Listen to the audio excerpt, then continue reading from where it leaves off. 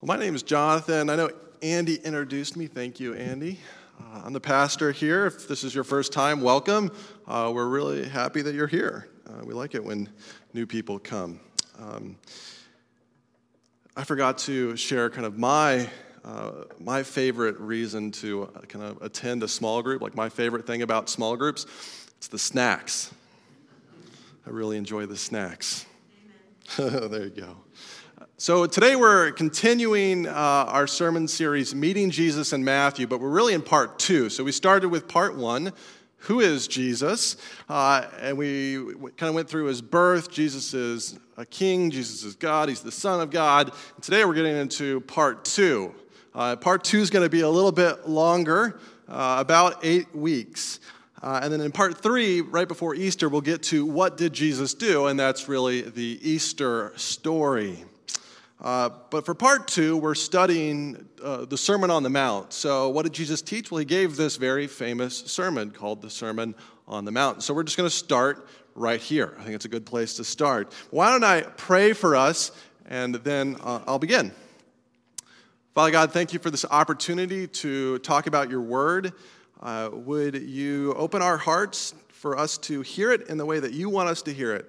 Would the words that I say be pleasing to you, Lord? Would the meditations of my heart be an offering before you? In Jesus' name, amen. So we're looking at the Sermon on the Mount, or the Sermon on the Mountain. And I was curious if any of you have ever climbed a mountain. Now, I could probably use sermon illustrations talking about mountains every single week because I'm from Colorado. But I usually refrain, but not this week. I'm going to use a sermon illustration from a mountain. So in August, I went on a hike with a couple people from Cornerstone, and we hiked Mount Monadnock in New Hampshire. Just by show of hands, who has climbed Mount Monadnock? All right, so quite a few of you. All right, that's good. So you can relate to this. As you climb that mountain, maybe you like to take some pictures, but what I've noticed from taking photos on this hike is that most people wait until they're at the summit. They take the photos from the top. Of course, I took photos on the way up and got a lot of strange looks from my hiking partners. But the reason we take it from the top is the view. You can see for miles and miles and miles, and it was August, so it was really beautiful. It was green. You could see kind of water in the distance, lakes. It was really wonderful. Climbing mountains, going for hikes, are a great way to kind of clear your mind, to get a new perspective on life, because once you get to the top, it kind of opens your eyes to everything that's around, how beautiful creation is, how beautiful the world is. People drive from all over New England to go hiking in New Hampshire, and that day, I got to experience it. And the cool thing is that when you're on the top, like your problems do feel a little farther away. Life seems a little simpler, a little more beautiful. And one of the reasons that I think Jesus took his kind of followers, so he took his disciples, so those are followers, he took them up on this mountain to give them a fresh perspective, to give them a new view of life, of what it means to follow God. You see, he took them up on a mount.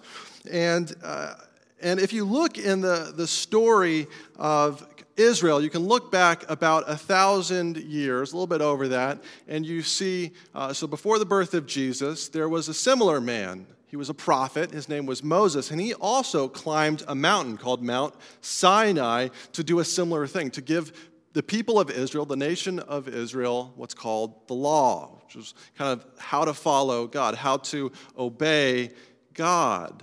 And so 1,000 years later, Jesus is giving a similar kind of law, but it's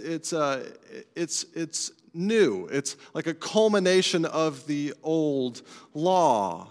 And Jesus is saying, what I'm about to preach, what I'm about to teach you is going to change your perspective.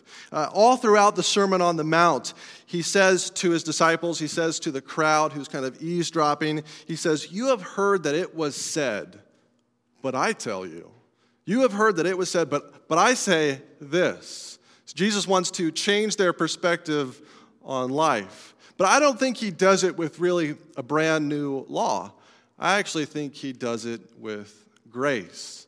That when he takes the disciples up on this mountain, he doesn't want to give them a whole new heavy burden of what to follow. He wants to teach them about God and shower them in love and to shower them in grace. But at the same time he does this, he also teaches about God's standards and how high God's standards are. So it's kind of this mystery.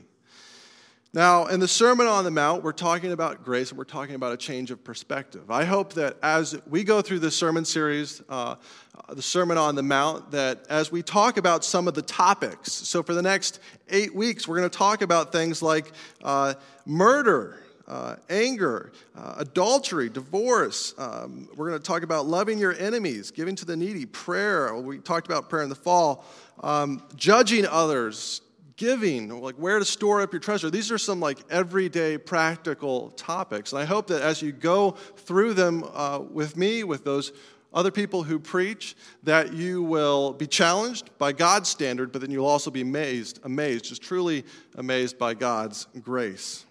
So I believe grace changes our perspective. And through the Sermon on the Mount, we actually see grace changing our viewpoint roughly 4 different ways, especially for the disciples of Jesus, his followers. See, the followers of Jesus, they are surprised by grace. I believe this is what the first 12 verses are really about, what we call the Beatitudes. Followers of Jesus are surprised by grace. And some people will say, the Beatitudes are all about your attitude, like how you're supposed to behave. But the Beatitudes are really, they're blessed are statements, but another way you could translate the blessed are is congratulations to. And who do you congratulate? Well, you congratulate those people that have achieved something, or maybe if it's their birthday, you congratulate someone who's received a gift. And I want to define what grace is. See, grace is receiving a gift you don't deserve. Grace is a gift. It's something that is given to you. And the first 4 Beatitudes, I'm going to kind of structure them for us so that as we work through them, you can kind of keep track of them. The first 4 Beatitudes, the first 4 blessed are statements, describe how people are surprised by God's grace, how they're surprised by it. And then the next 3 describe how we react to the surprise, so how we respond. So I'm going to go through them pretty quickly, kind of keeping an upper level view, but I hope that you'll track with me. So the first beatitude in verse 3 tells us that the spiritually impoverished are surprised with eternal life. So to be impoverished is to really be caught, it's not just to be poor. It's to be caught in a cycle, really a system that's societal, that's economic, that's personal, that represses you, that keeps you down. And there is no greater system of economic, spiritual impoverishment than sin, that we're all caught in sin. And God gives us grace when he comes and he breaks us out of that cycle. He comes and breaks us out of that system. That is what grace is. And he does it through no effort of our own. He just comes and says, I'm going to break you out of this system that you could never have gotten out of without me. Blessed are the poor in spirit, for theirs is the kingdom of heaven. Second, the depressed and down are surprised with true hope. So to mourn, the second beatitude, is really to experience deep grief on account of heartache, whether you've lost a relationship, lost a loved one, on account of death, certainly, but also just to mourn at what's wrong with the world, that there's evil that's happening in the world, war, famine, there's just bad things that are happening, and so that is really what it means to mourn. And grace is when God comes into these situations, but really when God entered into our existence and solved the problem. So God has not told us why these bad things happen, but he has offered a solution. That solution is Jesus on the cross, where Jesus defeated sin. He offered forgiveness. He's defeated death. He has provided a long-term solution to the presence of evil in the world. Blessed are those who mourn, for they will be comforted. There's nothing more comforting than the cross. Third, the humble are surprised with the highest praise. The humble are surprised with the highest praise. So it talks about blessed are the meek. Well, to be meek is to really lay down your rights. It's to be humble. It's to not be domineering, to say, I must always get my way, I must always win. It's the opposite of pride. But grace is the sure hope that all who humble themselves before God, that put their faith in Christ, will one day kind of be enthroned, that God will come and take kind of the Cinderellas of the world who have put their faith in Christ and exalt them. That is what grace does. Blessed are the meek, for they will inherit the earth. And fourth, the unsatisfied are surprised with lasting contentment. So maybe some of you understand what it means not to be content. Well, this one is an encouragement to us. Because those who hunger and thirst for righteousness, well, they are kind of those of us who burn with a desire to please God, to know God, to love God, but aren't exactly sure how. You hunger for righteousness, you thirst for righteousness, but you're not sure how. Grace is when God sends the Holy Spirit, when Jesus says, I'm going to send the Holy Spirit, and the Holy Spirit's going to enter into you and help you understand the Bible. The Holy Spirit helps you understand how to walk in a way that pleases God, how to walk on the paths of righteousness. Blessed are those who hunger and thirst for righteousness, for they will be filled. So the first four Beatitudes are really kind of surprises. They're God's surprise gifts to us, people that don't deserve them, but we receive them from God. The next three are how we react to the surprise. So my brother, as he got out of the Marine Corps, he was in his early 20s, his girlfriend at the time, who became his wife, she threw him a surprise birthday party. And I don't know why she did it, because they're both introverts, they don't really like large crowds of people, but that's what she did. She threw him a surprise birthday party, and it was my job to get my brother to the party without him figuring it out. And so we drove there. It was her parents' house, and I got out of the car and ran inside. I made some excuse that I needed to get inside really quick. And when I walked in and around this corner, everyone jumped out and yelled surprise to the wrong guy, to me. And it was interesting because they were all looking at my face. They wanted to see my reaction. How was I going to respond to this gift? How was my brother going to respond? That's what they really cared about. And of course, it did surprise him. So the question is, how do you respond to God's gift of grace? Do you reject it? Do you turn to it? Do you say, yes, Lord, I need your grace? Or, no, Lord, I'm good enough. I don't need your grace. Well, there are three kind of good responses to how we should act when we receive grace. A, B, and C. A, we show undeserved compassion because that's what Jesus did for us. So I think sometimes we don't really understand the cross. The cross is, in this life, it's certainly kind of an instrument of death. Back in Jesus' time, it's a serious thing. But at the cross, Jesus also went through a punishment. He received the full wrath of God. We don't understand what that means, but Jesus suffered not an eternal punishment, but an infinite punishment. God poured out his wrath against Jesus. That's how much God hates sin. God really hates sin. And God poured out all of that wrath on Christ. If you're willing to trust in him, Christ takes that wrath upon himself. So when we realize Jesus had to die in order to satisfy God's justice, God's holiness, that should instill within our hearts a desire to show compassion to others, to show love, to show mercy to others, because, wow, look at what God has done for us through Christ on the cross. We show undeserved compassion. We didn't deserve the cross. Jesus certainly didn't deserve it. We deserve to be on the cross, but Jesus took our place. Blessed are the merciful, for they will be shown mercy.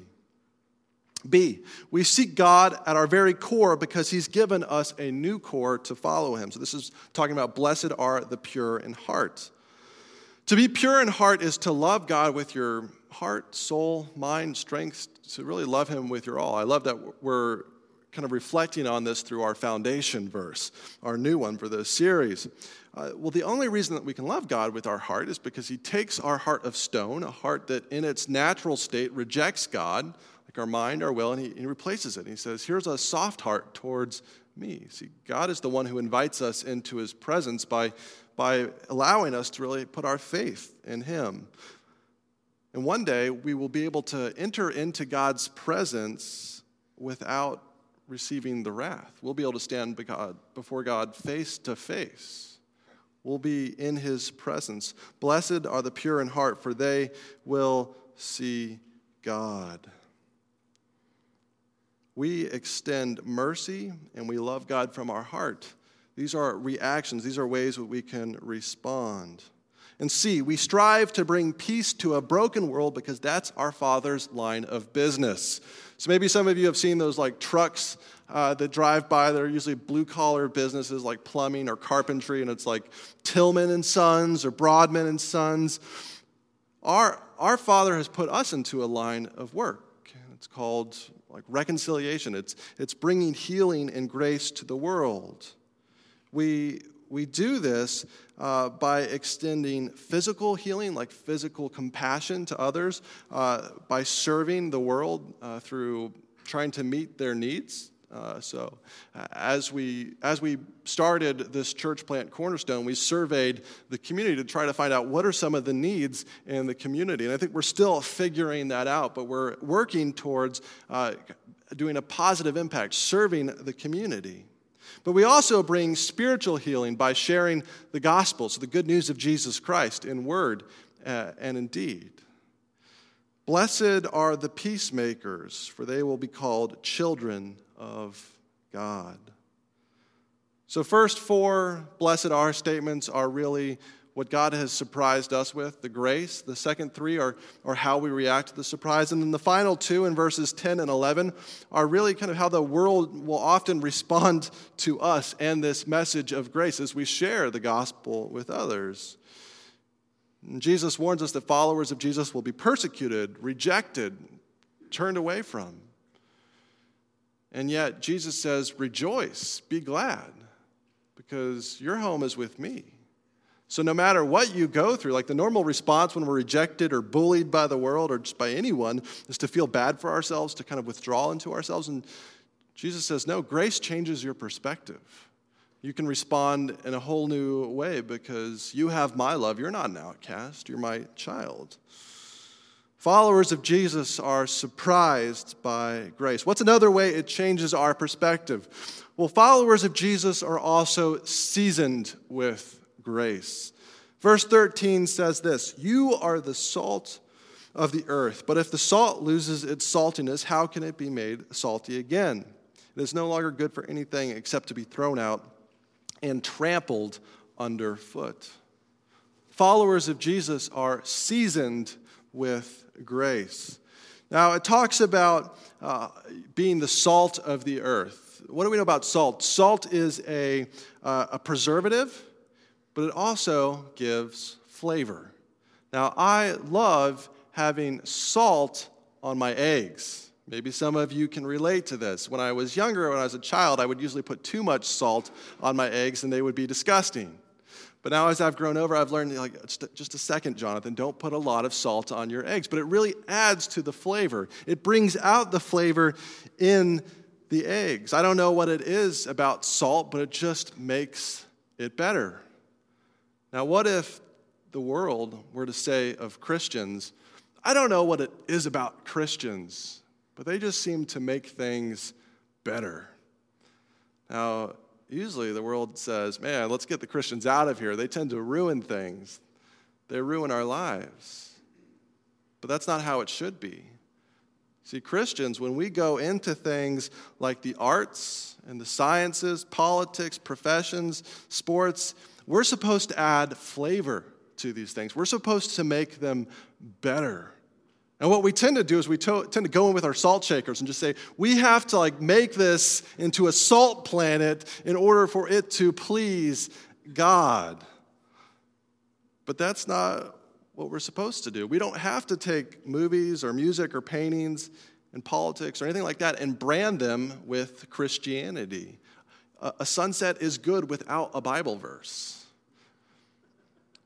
But you know what? It's not wrong to want to take these things and say, Lord, I want to make them kind of Christianize them in order to please you. God is praised by those things too. But we don't have to do those things. I think the message of the Scripture says, go into these areas and make them better. Doesn't mean that we agree with everything in them. We still want to be true to our calling, true to our Savior, but we don't have to be overt about who we are all the time. I think my sister-in-law actually did this recently. She just moved out to L.A., and she graduated from BU in screen and television, and she wrote a screenplay, like a pilot episode for a TV episode, and submitted it to the Humanitas Award, and she is one of the top 3 finalists in her category. And the Humanitas Award, it's like an annual thing, and it is given to writers that explore the human experience in a way that both entertains and enlightens. And I can't say that everything that was nominated for this award, there's different categories that I agree with or I would approve of, but I think it's wonderful that someone who, like an organization that is not Christian, looks at her work and says, wow, there is something significant about what she has done. She did it in a thoughtful way, and it wasn't an overtly Christian piece. Followers of Jesus are to season with grace. We are to be seasoned with grace, and we're supposed to season the world with grace. We're not called to abandon the world, but we're called to leave it better than we found it. See, grace changes our perspective. It adds flavor. Followers of Jesus are surprised by grace, and they're seasoned with grace. And how else does grace change our perspective? Well, followers of Jesus shine out grace. Verses 14 through 16 say this: "You are the light of the world. A town built on a hill cannot be hidden. Neither do people light a lamp and put it under a bowl. Instead, they put it on a stand, and it gives light to everyone in the house. In the same way, let your light shine before others, that they may see your good deeds and glorify your Father in heaven." Followers of Jesus should shine out grace. In the ancient world, the source of lighting often were like these little clay lamps that were lit with just like a spoonful of oil, so you had to refill them quite often. And if you've ever looked at a flame, I'm sure all of you have been to like a cookout or a campfire, just lit a candle.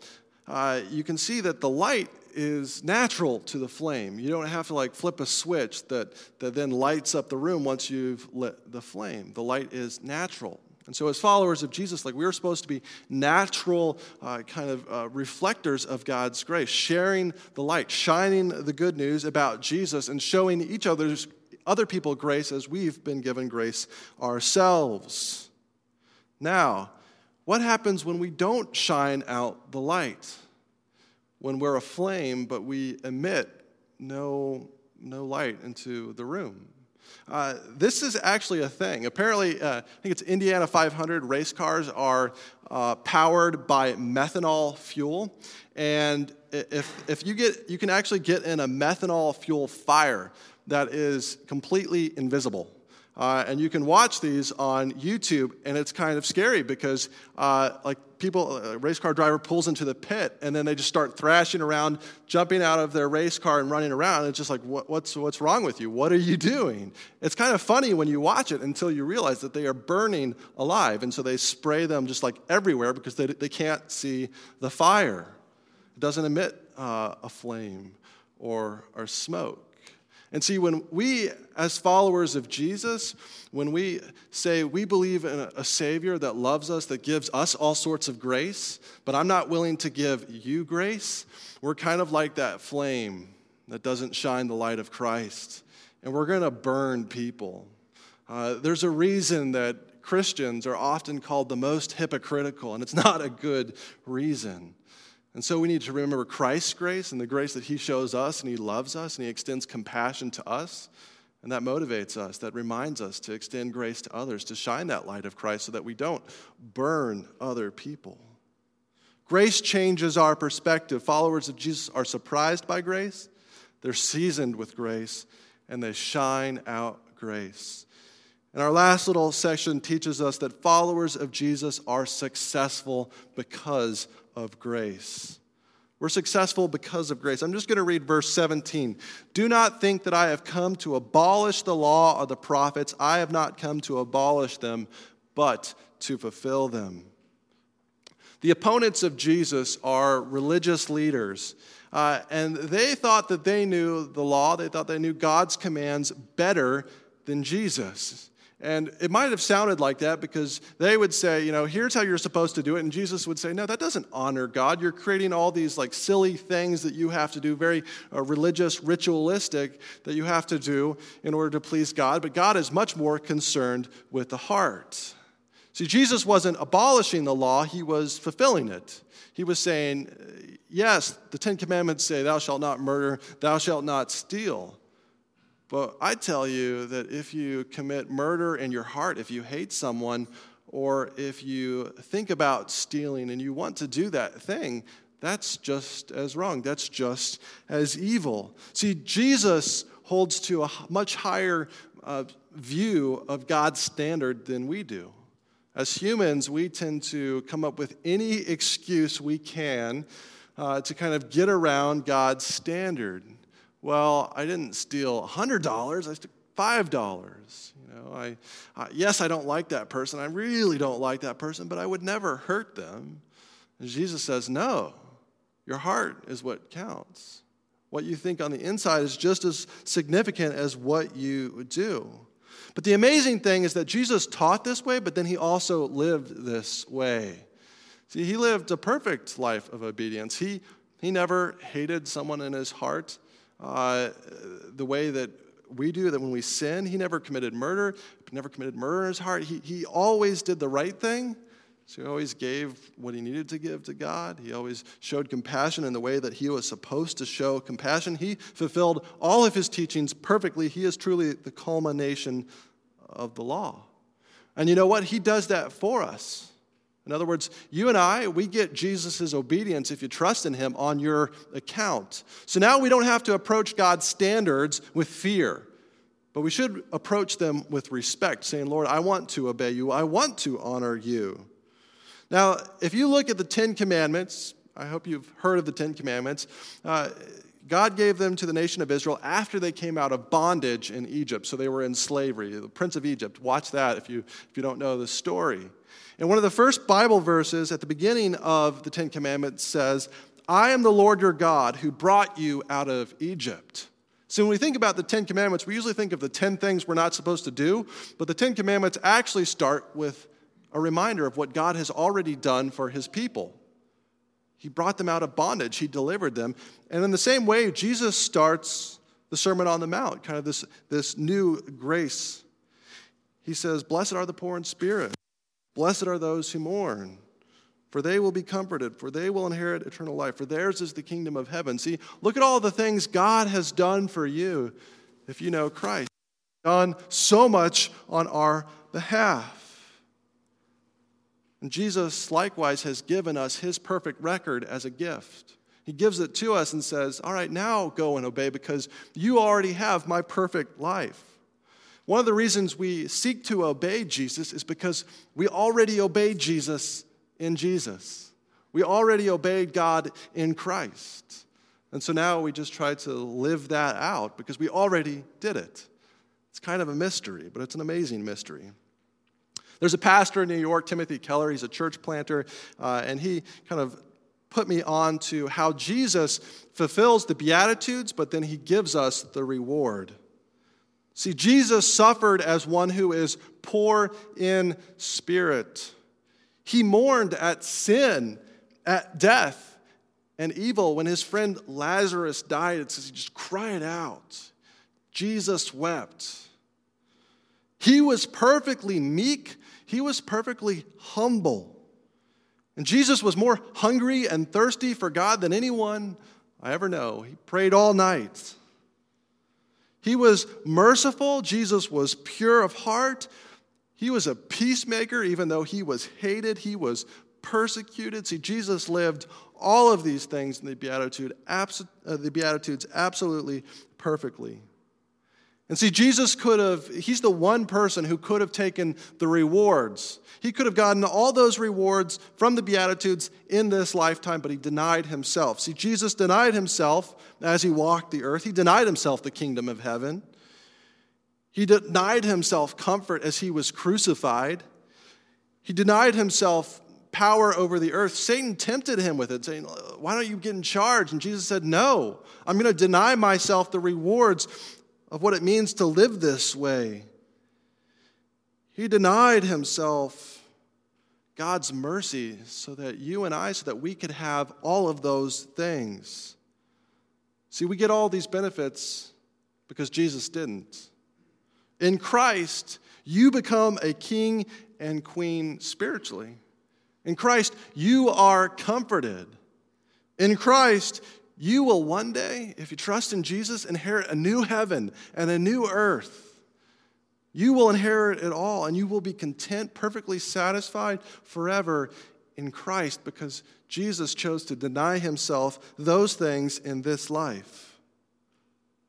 See, Jesus fulfills the Beatitudes perfectly, and then he says, do you want the prize? Do you want the gift? Come and trust me. That's why I laid down my life. That's why I lived a perfect life, is so that you could receive the benefits of everything I did. So that one day you will enter into God's presence and you'll say, well done. I have taken what my son did and I have counted it on your behalf. You are saved. No one could ever take you from my hand. And just remembering that all we've been given, that's the highest motivation we can have to obey Jesus, to honor Jesus. There's no higher motivation than love, than grace, than a reminder of everything that we've already been given in Christ. Grace changes our perspective.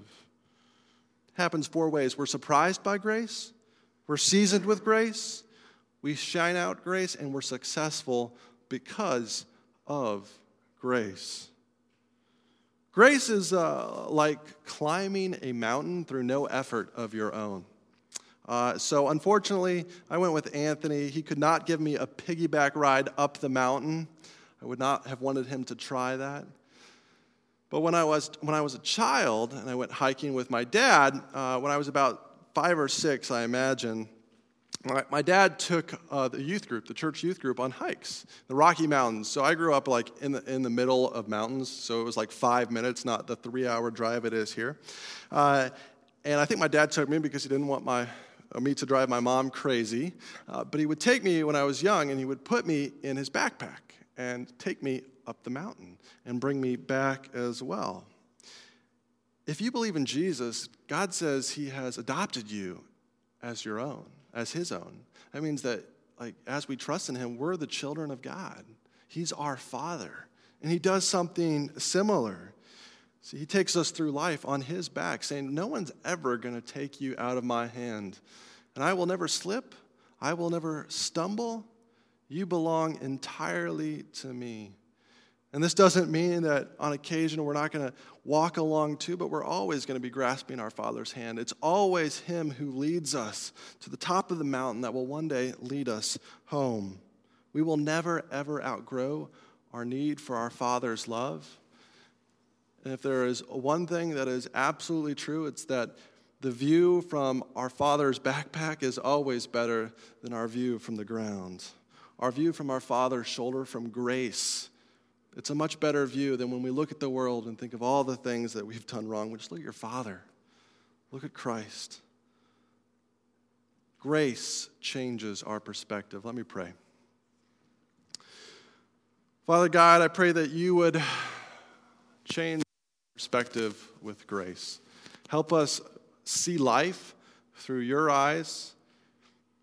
Help us see life through what Christ has already done on our behalf, and let that be a motivation for us as we become more and more indebted to grace. Every good thing we do, Lord, is just a gift from you. We can never work ourselves out of our grace debt, Lord. I pray for the offering.